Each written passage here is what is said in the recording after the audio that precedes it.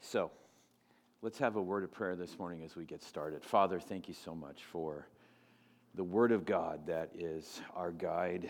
It is what you have given to us because you love us. You want us to know who you are, to understand how you act, how you work, Lord. And even with the Word of God, it is hard at times to negotiate and navigate life. And we readily admit that this morning. And one of those areas where we get humbled is in the area of parenting. We struggle. We don't get it right. We get discouraged. And Lord, we look around and we see the posts of social media and our friends and our acquaintances, and they have their perfect little families, and we easily lose sight of what it is that you've called us to. And so this morning I pray that you would focus our minds on the Word of God, that you would open our hearts to receive truth, to be open to your wisdom from the Word of God this morning, we pray. In Jesus' name, amen. There are sheets back on the counter. If you did not get them, it might be helpful to you as we begin.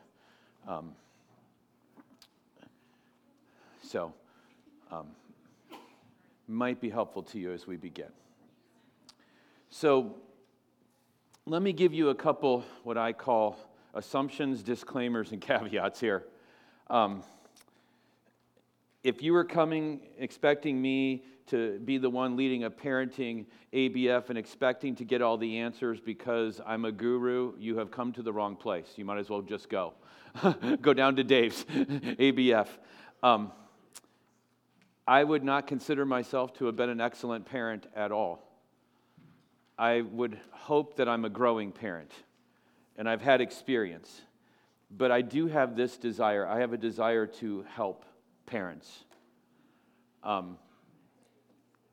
How many would you agree with me? It's really hard to raise kids that have children. It's really hard to raise kids.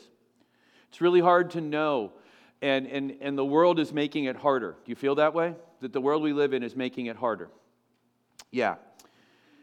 So one of the things I want to encourage us in is that we do have a perfect Father. Turn with me to 2 Peter chapter 1. 2 Peter chapter 1. We have a perfect Heavenly Father, and He doesn't leave us alone down here to try to figure out the hard things like parenting. 2 Peter chapter 1, verse 3. Peter, after he introduces himself and greets the churches there, he says in verse 2, "May grace and peace be multiplied to you in the knowledge of God and of Jesus our Lord. His divine power has granted to us all things that pertain to life and godliness." When God tells us in His Word that He gives us all things that pertain to life and godliness, does He really mean that? You sure about that? You sure? Does that mean then all things that help with parenting would fall under all things? Okay, so if God has given to us the help that we need, what does that imply then for us? What does that imply? It implies a couple things. Help me out. What does it imply? Does it imply that I've got to be submitted to it, that I've got to be willing to do what He tells me to do? Does it mean, secondly, that I've got to be willing to dig out what He tells me to do? You're not going to find a book of the Bible that's called Parenting for Dummies. How many of you wish it was there? Yeah. But what you will find in the Word of God is all the help that you need, all the encouragement that you need. And you say, well, does God know about the discipline issue that I have with this specific child, my number 2 child, or whatever? Is God aware of what's going on with this? Is your God a loving, all-wise Heavenly Father? Did He give you that child with that specific discipline issue? Yeah, He did. And so he understands, and he's given to us in his word everything we need for life and godliness. Disclaimer number 3, there's no magic formula. If you are coming to this class right now in week 1 looking for the secret sauce, I don't have it. There's no secret sauce. How many of you have multiple children? Have you figured out that each one of them is different from the other one? Have you figured out that what worked for number 1 doesn't work for number 4? Have you figured that out? If you haven't, you need to figure it out quickly. There's no magic formula. And then this is probably the one you're going to hear me repeat over and over and over and over to you. Parenting is never convenient. In fact, most of the time it's very inconvenient. When your children are little, do they disobey at the most convenient moments? Or do they disobey on the way to church on Sunday morning? When your children get older, when you have teenagers, do they want to talk to you when you're like at your sharpest moments, or do they want to talk to you at like 11:30 at night when you are dead to the world? Parenting is never convenient. It's not easy. But it can be done by God's grace. I want to give you this challenge. Allow God's word, as we go through this in this ABF, to challenge your thinking. Don't allow me to challenge your thinking. Allow God's word to challenge your thinking. Okay? And then I want to take you to a weird passage of Scripture that you're like, oh man, what is that all about? Go with me to the prophet Joel. Now, if you're not sure where Joel is, it's in the parts of your Bible. Just take your Bible and hold it up. It's in the parts of your Bible that look very clean, that have never been touched. It's in the Minor Prophets, the book of Joel. And I want to bring out a principle to us as we begin. Because as you're turning there, how many of you would admit to me that you've blown it in your parenting? And how many of you get so discouraged at times with your parenting that you're like, I'll never get this right? How many of you believe that our God is a merciful God? Gracious, yeah.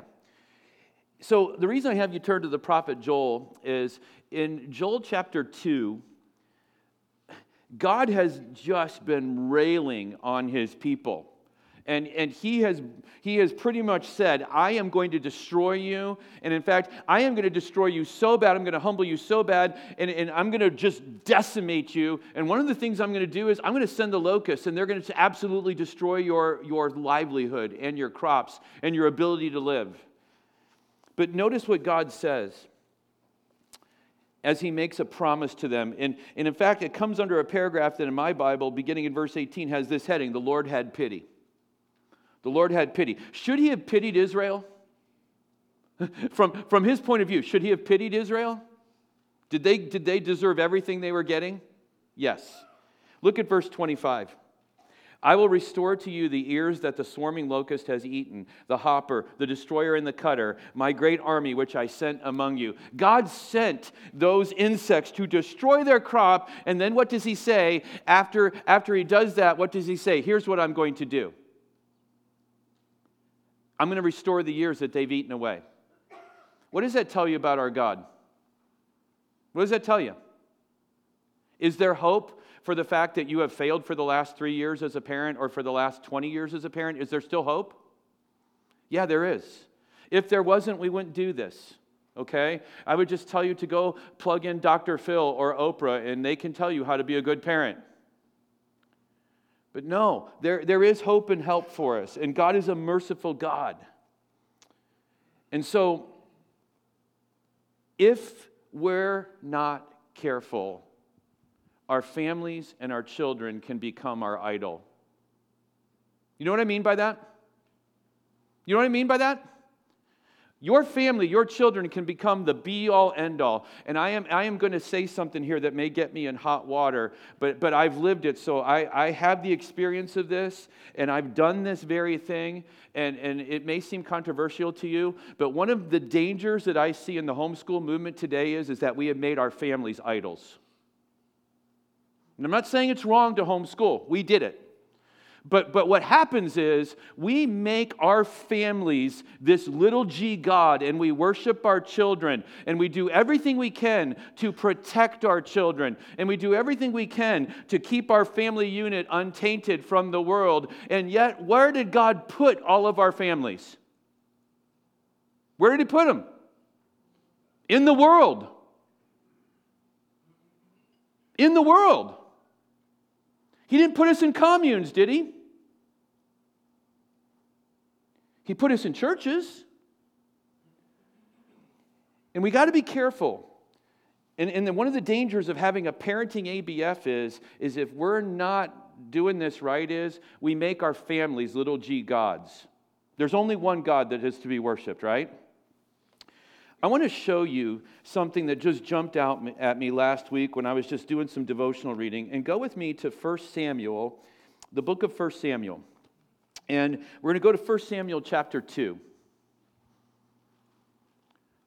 This just kind of really just jumped out at me for a couple reasons. If you're familiar with this beginning of 1 Samuel, who cannot have a baby? Who is the one who is so upset because she cannot have a baby and she keeps showing up at the temple? Do you remember? Her name is who? Hannah. Okay? And she in fact, she's so broken over this that as she's praying there, Eli the priest thinks she's what? Drunk. Okay? And she's begging God for a child, right? And at the very same moment, that what's going on here with the priesthood is not good. Eli is the high priest, and his two sons basically are acting as the de facto priest because Eli's an old dude, and he can't do his duties like he used to be able to do them. And so his two sons now have stepped in. They're acting as the priest. Great names, if you want to ever consider names for your child, Hophni and Phinehas. Those are good ones, okay? If you ever have twin boys, choose those two names or not, okay? So I want you to see what God's rejection of Eli as the priest, why He does it, okay? In chapter 2, God basically tells Eli, you know what? I'm done with you being priest. I'm done with your household being a priest here anymore. And in verse 29, here's why. He said, why then do you scorn my sacrifices and my offerings that I commanded for my dwelling and honor your sons above me? Do you catch that? What was the mistake that Eli made that God is holding him accountable for? He put his kids before he worshiped God. Are his sons adults at this point? Are they? Yeah. This applies to parenting. For one thing, God holds him accountable for what he's doing with his adult children. That should sober us. God holds him accountable for what's happening with his adult children here. And he says, you're putting your kids before me. Okay? So let me ask you a question as we move forward here. Interact with me. What's shaped, don't give me answers for people that are outside this room. I want answers for you. What has shaped your parenting? What has shaped your parenting? How you were parented. How many of you find yourself doing the same dumb things that you thought your dad did? Yep. What else shapes your parenting?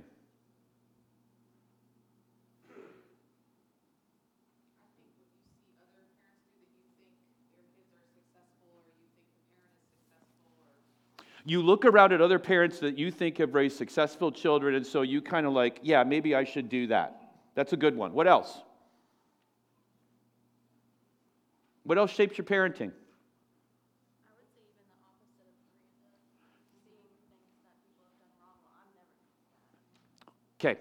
She said the opposite of that. You look around, you see bad parenting is easy to spot, right? Because we're all prideful, right? Right? Bad parenting is easy to spot. And so you see what you think is bad parenting, you're like, I'm not going to do it that way, right? What else shapes your parenting? Hopefully the Bible. Okay. What else?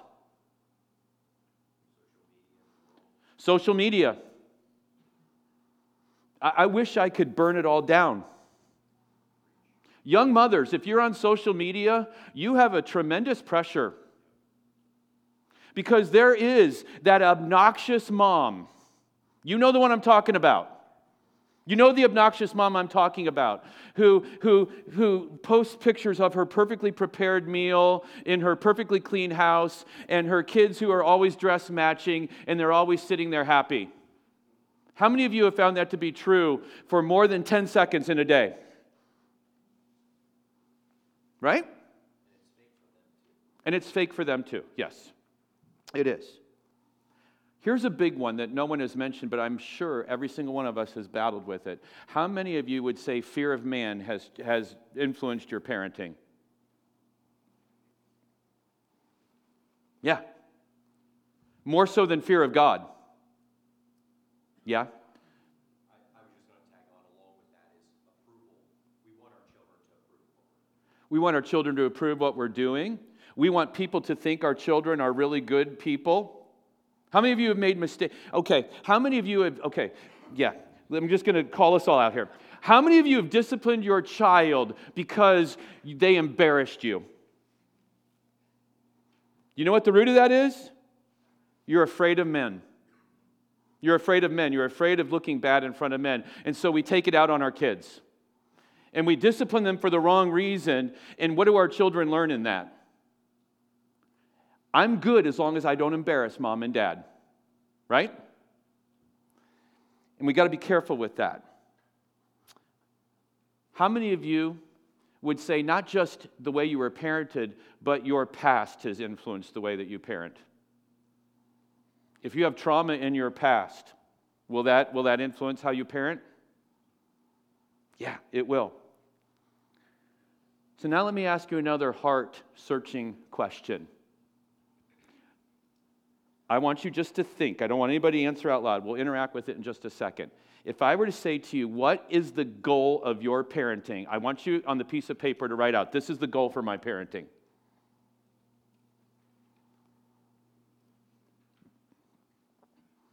My goal as a parent is...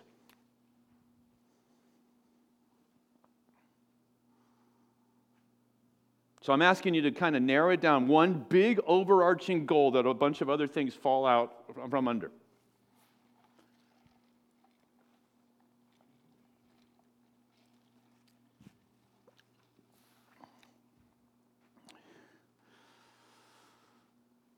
What are some of the goals that parents have?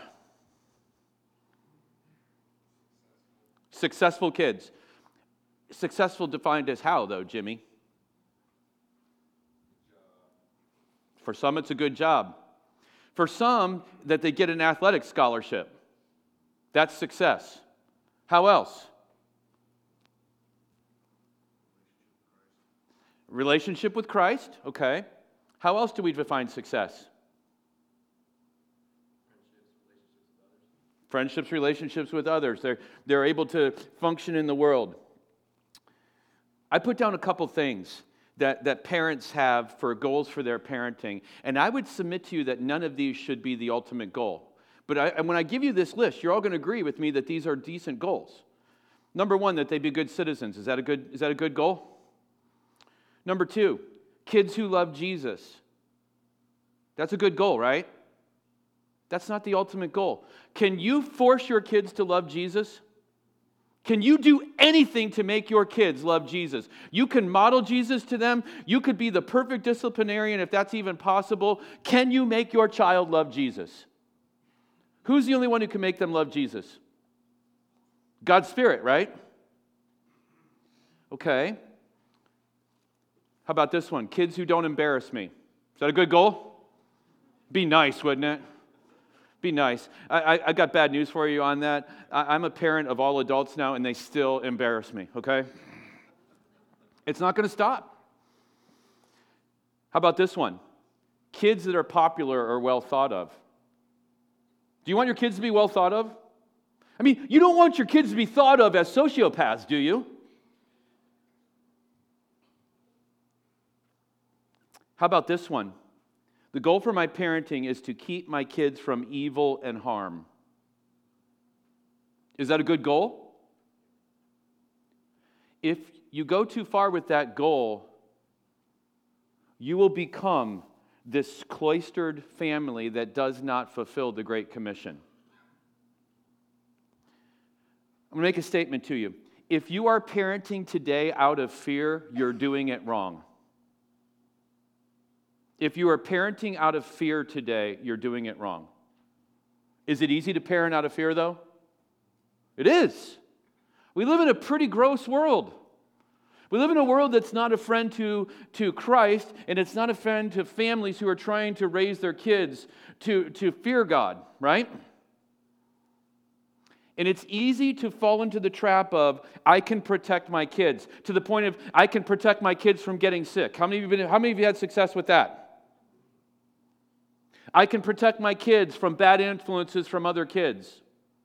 So I'm just going to keep them in my house forever. The first time they come to church, they meet another church member's kid, and what happens?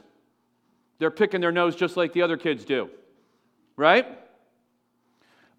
So I can protect my kids. I can protect my kids from bad philosophy in the world. They won't have a phone until they're 18. Isn't it amazing how Amish kids can still find out what's going on in the world? If the Amish kids can know what's going on in the world, can you protect your children?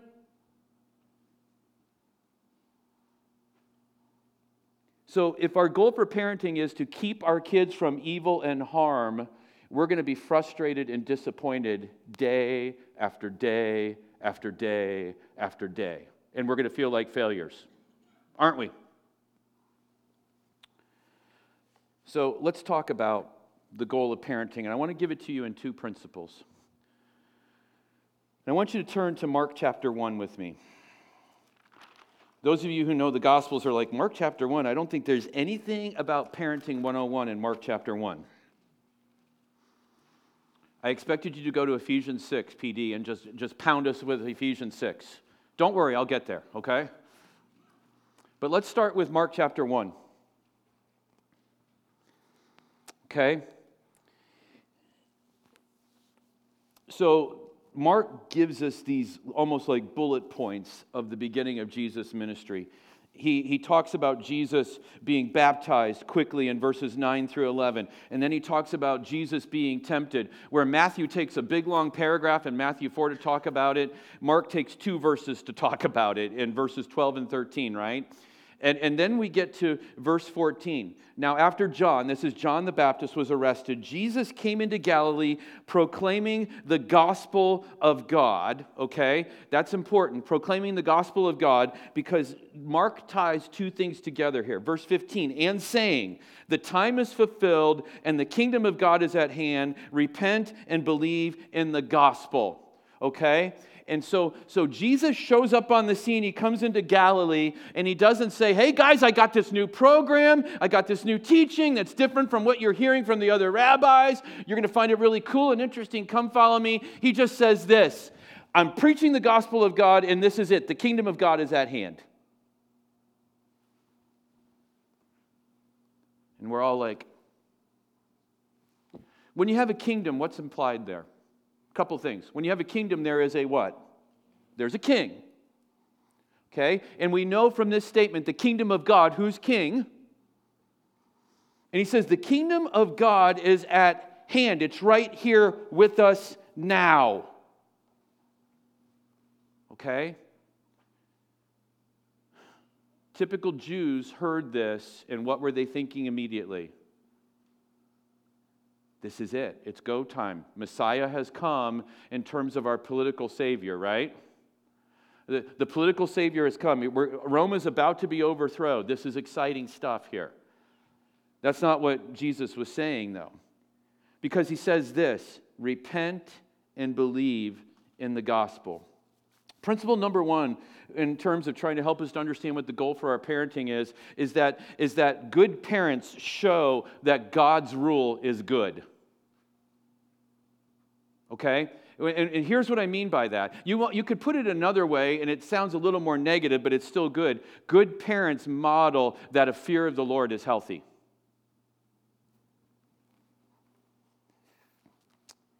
You see, Christ shows up And what he says is he's proclaiming the gospel of God, and he says, believe in the gospel. What is gospel? What are the two words that sum up gospel? Good what? Good news. It's like, I'm here proclaiming good news. And here's the thing. Look up here. Does our world see God's rule as good news? Is it good news? But does our world see it that way? No, our world doesn't see it that way, because our world is just like you and I were before we came to Christ, before we understood this. Our world is warped. There is nothing good about having God's authority over unbelievers in their minds, because they see it as oppressive. They see it as limiting. They see it as very narrow, don't they?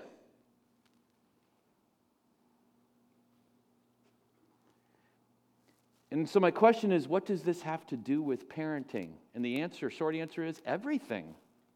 It has everything to do with parenting. We have a king, and whether or not we own him as our king, we are to be submitted to that king. Are your children always going to be submitted to you in everything that you ask them to do? No, they're not. In fact, that is one of the biggest points of frustration. You dumb kid, you're not going to win. How many of you ever feel that way?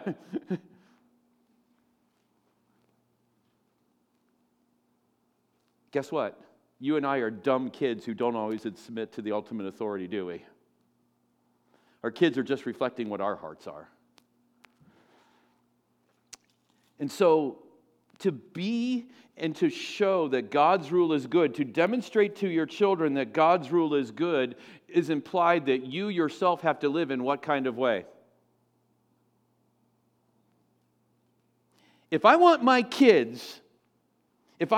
5 children to understand that God's rule is good, how would you expect me to live then? Railing against God's authority, bucking God's authority, constantly rejecting God's authority? How would you counsel me to live? In a way that's submitted to God's authority and shows and demonstrates that it's the best thing to live under God's authority. How many of you are convinced that it's best to live under God's authority and to orient your life that way? Yeah. Okay. If you're convinced of it, isn't that the way you want your children to live?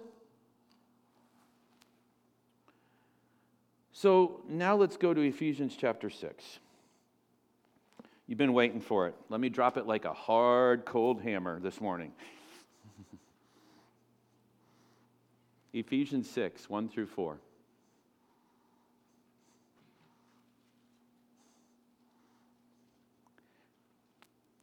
Children, obey your parents in the Lord, for this is right. Honor your father and mother. This is the first commandment with a promise. And we spend all our days as parents just railing this into our children, right? Without continuing on. That it may go well with you, that you may live long in the land. Fathers, do not provoke your children to anger, but bring them up in the discipline and instruction of the Lord. Okay? Let me ask you a question. Why does God in the New Testament here bring up Old Testament law when he's dealing with fathers and children here? Because he clearly brings it up. Verses 2 and 3 are a direct quote from Deuteronomy chapter 5. Deuteronomy is the second giving of the what? Law. Okay? This is 10 Commandments stuff. Is honor your father and mother one of the 10 Commandments? Yeah. Okay? Why is God, why is the Holy Spirit, as he's working through Paul, saying, you know what? One of the best parenting principles is found way back in the law here. I thought Christ came to fulfill the law, to do away with the law, right? Are we still accountable to the law? Yes, we are. Notice that he doesn't just give the commandment, though, but he gives the promise in verse 3. Okay? He gives the promise. And what he's trying to teach us is obedience brings blessing. Obedience brings blessing. Now, careful with that. Don't think instant gratification like health and wealth gospel, like if you just do this, God's obligated to do that. But does obedience bring blessing? Obedience may not make you rich, right? But is the blessing of obedience that you avoid many of the pains and total distresses of life that are out there? How many of you that have a little bit older kids have had to watch them suffer the natural consequences for their sinful behavior? How many of you have had to do that in your own life? Yeah. Obedience brings blessing, which then raises the question, what is true obedience and what does it look like? How many of you wrestle with that as a parent? What is true obedience and what does it look like? Because this is hard. And this is where parenting gets really hard. Because we can spot disobedience. How many of you can spot disobedience even when your kids are outwardly complying? How many of you can spot that disobedience? The kid that says to you, I will do what you want me to do, but inside I don't like it. Right? They may not say it, but their body language sure displays that. Right? I didn't have any kids like that because I was a perfect parent. No. How many of you are familiar with a guy named Paul Tripp? Paul Tripp says this, and I love this. This is his definition of true obedience. It's a willing submission to authority without delay, without excuse, without challenge. Let me say that again. It is a willing submission to authority without delay, without excuse, without challenge. Before we apply that to our children, how many of us obey our Heavenly Father that way? Let me say it again. A willing submission to authority. Does God have the right to tell us what to do? Is there anybody who wants to this morning challenge God's authority? Then is it right for us to obey Him without delay? Is it right for us to obey Him without excuse? Is it right for us to obey Him without challenge? Is that right? Is that right? Okay, so if we're going to display to our kids that it's good to live under God's authority, we first have to orient our hearts that way with God, don't we? Because we don't want to be hypocrites as parents. I hope you don't want to be a hypocrite as parents. You have to orient your heart that way to God, okay? And then, if you're going to teach them that it's good to live under God's authority, then you have to expect that same standard from your children. And that is where parenting becomes very difficult. How many of you would rather argue with your kids than actually have to discipline them? Why? Disciplining is hard. No parent who's doing it right feels good after they've had to discipline their child, right? I'll just reason with you instead. And what we turn our children into is little lawyers. And the world needs no more lawyers. Right? How many of us are guilty, unwittingly turning our children into little lawyers? And here's the thing. Our kids are sharper than we are. They may only get 2 hours of sleep, but they've kept us up all night so that we've got no hours of sleep. And they are good with their arguments. How many of you figured that out? Yeah.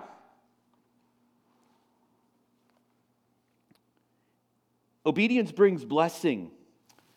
Keep going down on that list there. I put this point there. The family is the place where a person should learn to submit to authority instead of living for self. Do you agree with that statement? Is that what God intends for the family to be? It's the place where our children learn to live not for themselves but for others. Now that doesn't mean, don't get me wrong, this is not some heretical, real radical independent Baptist philosophy that our children are there to serve us. Don't hear me saying that. That's an abuse of authority, is what that is. If you think your children are here to serve you, you're getting it wrong. Your children are here to serve God. right? So here's the thing. If you want your children to learn to submit to authority instead of living for self, again, that needs to be modeled to them. How many of you have been guilty of selfish parenting? You know what I mean? You know what selfish parenting is, right? Using your children as a means of gratification. Isn't that selfish parenting? Yeah. Before you ever post a picture on social media of you and your kids, make sure it's not so that you get the glory. And probably most social media would stop right there. Am I right?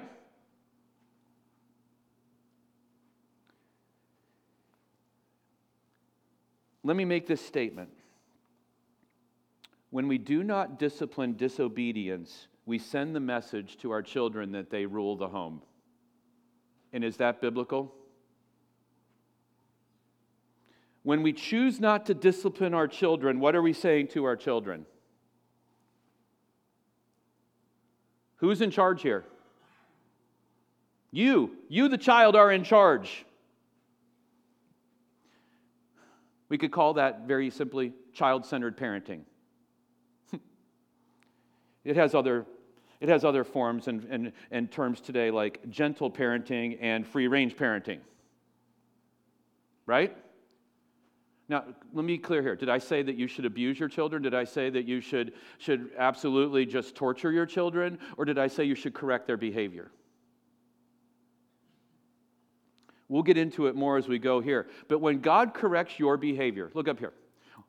When God corrects your behavior, does it hurt?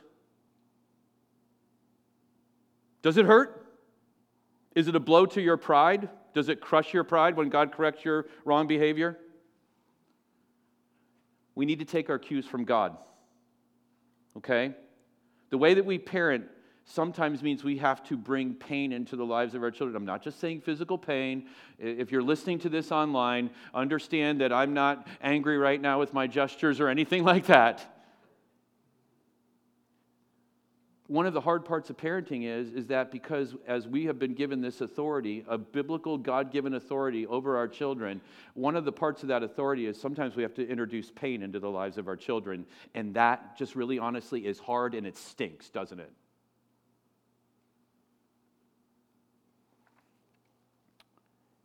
When does that start? When does that start? How many of you have had children in this room, okay? How many of you have had your toddling child, sometimes before 12 months old, Malia, look right at you and go, and even verbalize no? How many of you experienced that?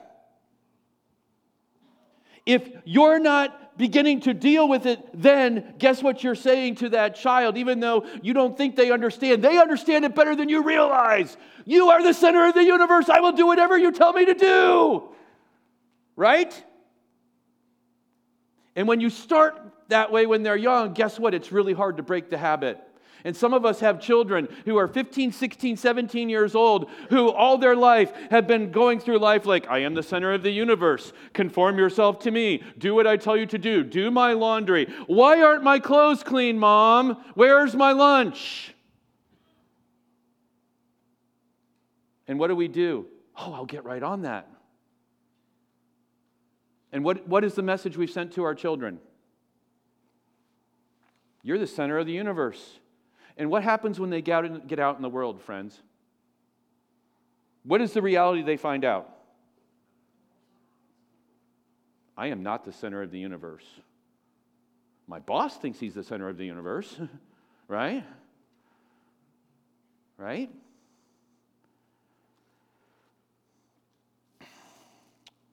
Let me give you just a little side note here. If you don't keep your marriage a priority, your children will come in and they will steal that center of mass. Just a couple weeks ago, a friend of mine from years ago, I found out, and this is a stereotypical thing. This is so stereotypical. You're like, this is just, like, I've heard this, but it can't be true. It's just so stereotypical. One child, she goes off to college. Dad's like, that's it. I'm done. I'm going to get myself a younger girl that I love more than I love my wife. You want to know why? There's some problems in the marriage, but that little girl became a big part of the center of mass of their marriage instead of the one true God that they're supposed to worship. One of the best things you can do for your child is have a healthy marriage. One of the best things you can do for your child is that when both of you walk through the doors and you see each other for the first time at night, you walk right past your children, even though they are clinging to grab you and whatever, and you go plant a big smooch on each other before you even talk to your kids. Why would I say that? Children find their security in the health of their parents' marriage. Do you know that? That's where they find their security.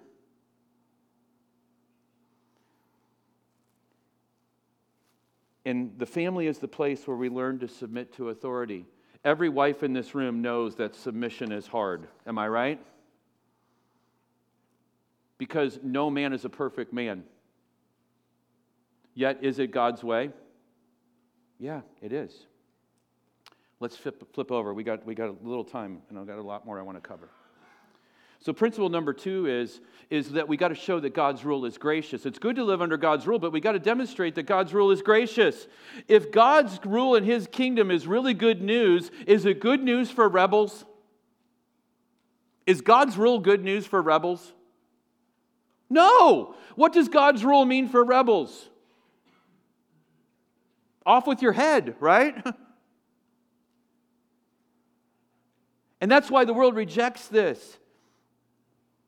God's rule means judgment and it means defeat for His enemies, doesn't it? That's what it means. And so what we have to do is we have to demonstrate that God is a gracious Father who welcomes wayward children. We don't have much time, but go with me to Luke chapter 15. This quite possibly is my favorite account from Christ's ministry on the earth. It's the parable of the prodigal son. It's the parable of the prodigal son. And what we see here is, in this text, that there is hope for wayward children. Do we not? What's the point of the prodigal son? Remind me, the prodigal son is the older or the younger? What is he? He's the younger, right? He's probably the baby of the family. He probably got spoiled a little bit more, right? I'm the youngest of 3. I know for a fact I was spoiled more than the other 2, right? And what does he do to his daddy? You remember? He comes to his dad and he says what? Give me my inheritance. Which in that culture is basically saying, it's not different than even our culture in this regard. I wish that you were what? Because I just want what I can get from you. What does that tell you possibly about the way that he was parented?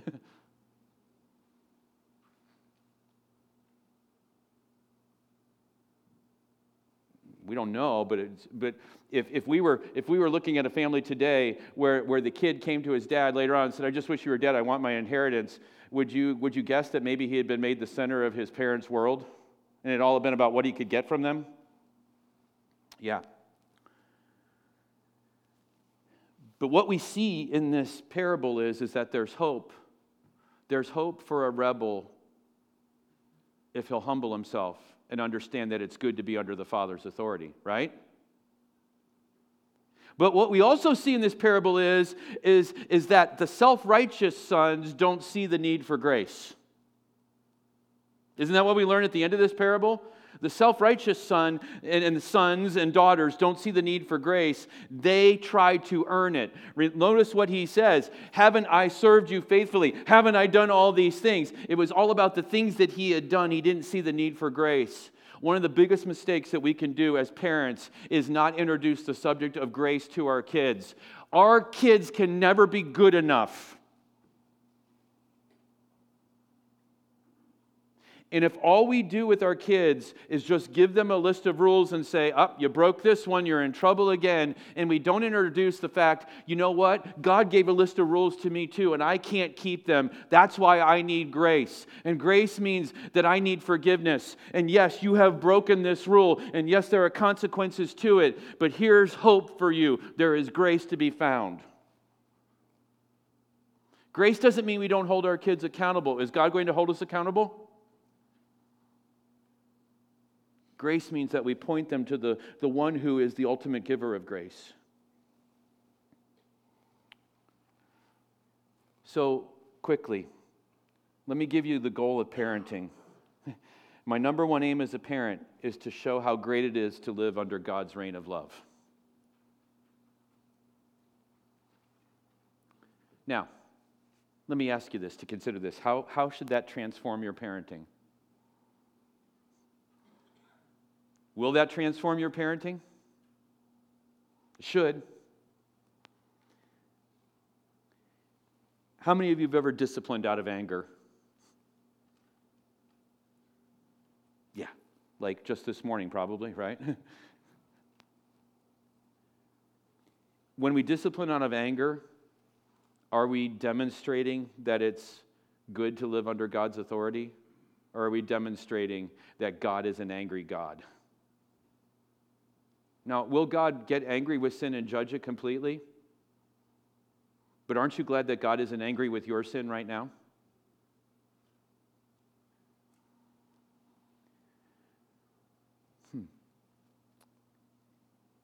Look at that reason right there and go back and view your goal of parenting.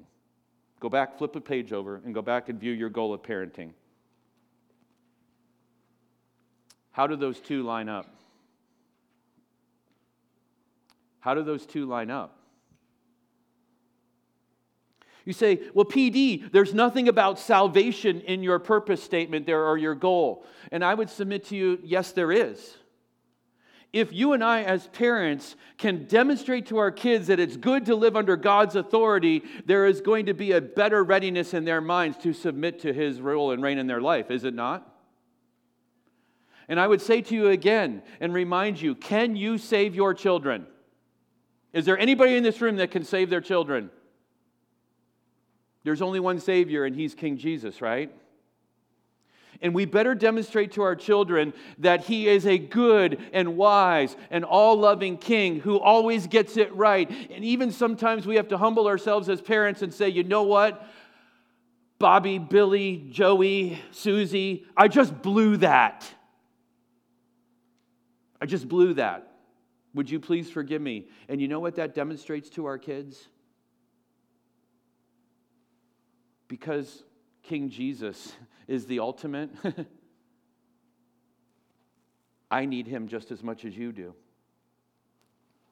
So let me give you an assignment in the form of 4 questions.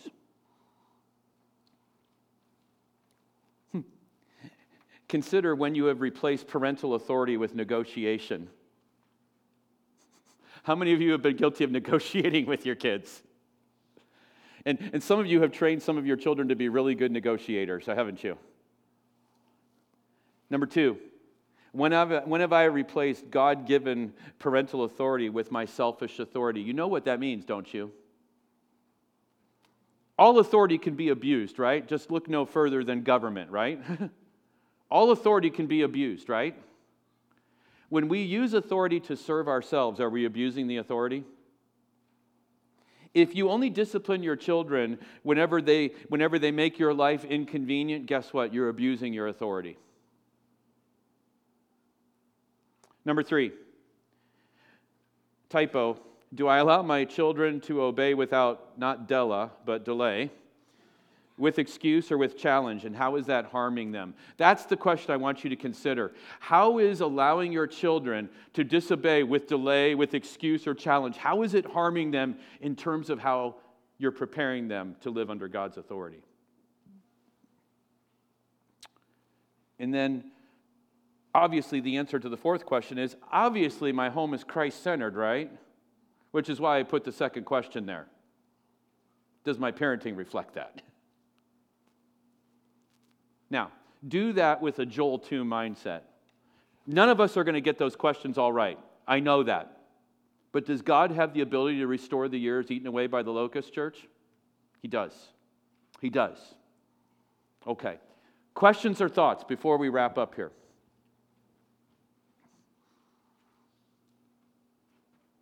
Questions or thoughts? Okay. Father, thank you for your word. We desire to be parents that treasure Jesus in our own hearts, that long to be under his authority and to respond well to his authority so that our children will do so as well. Lord, make these things to be so, we pray. In Jesus' name, amen.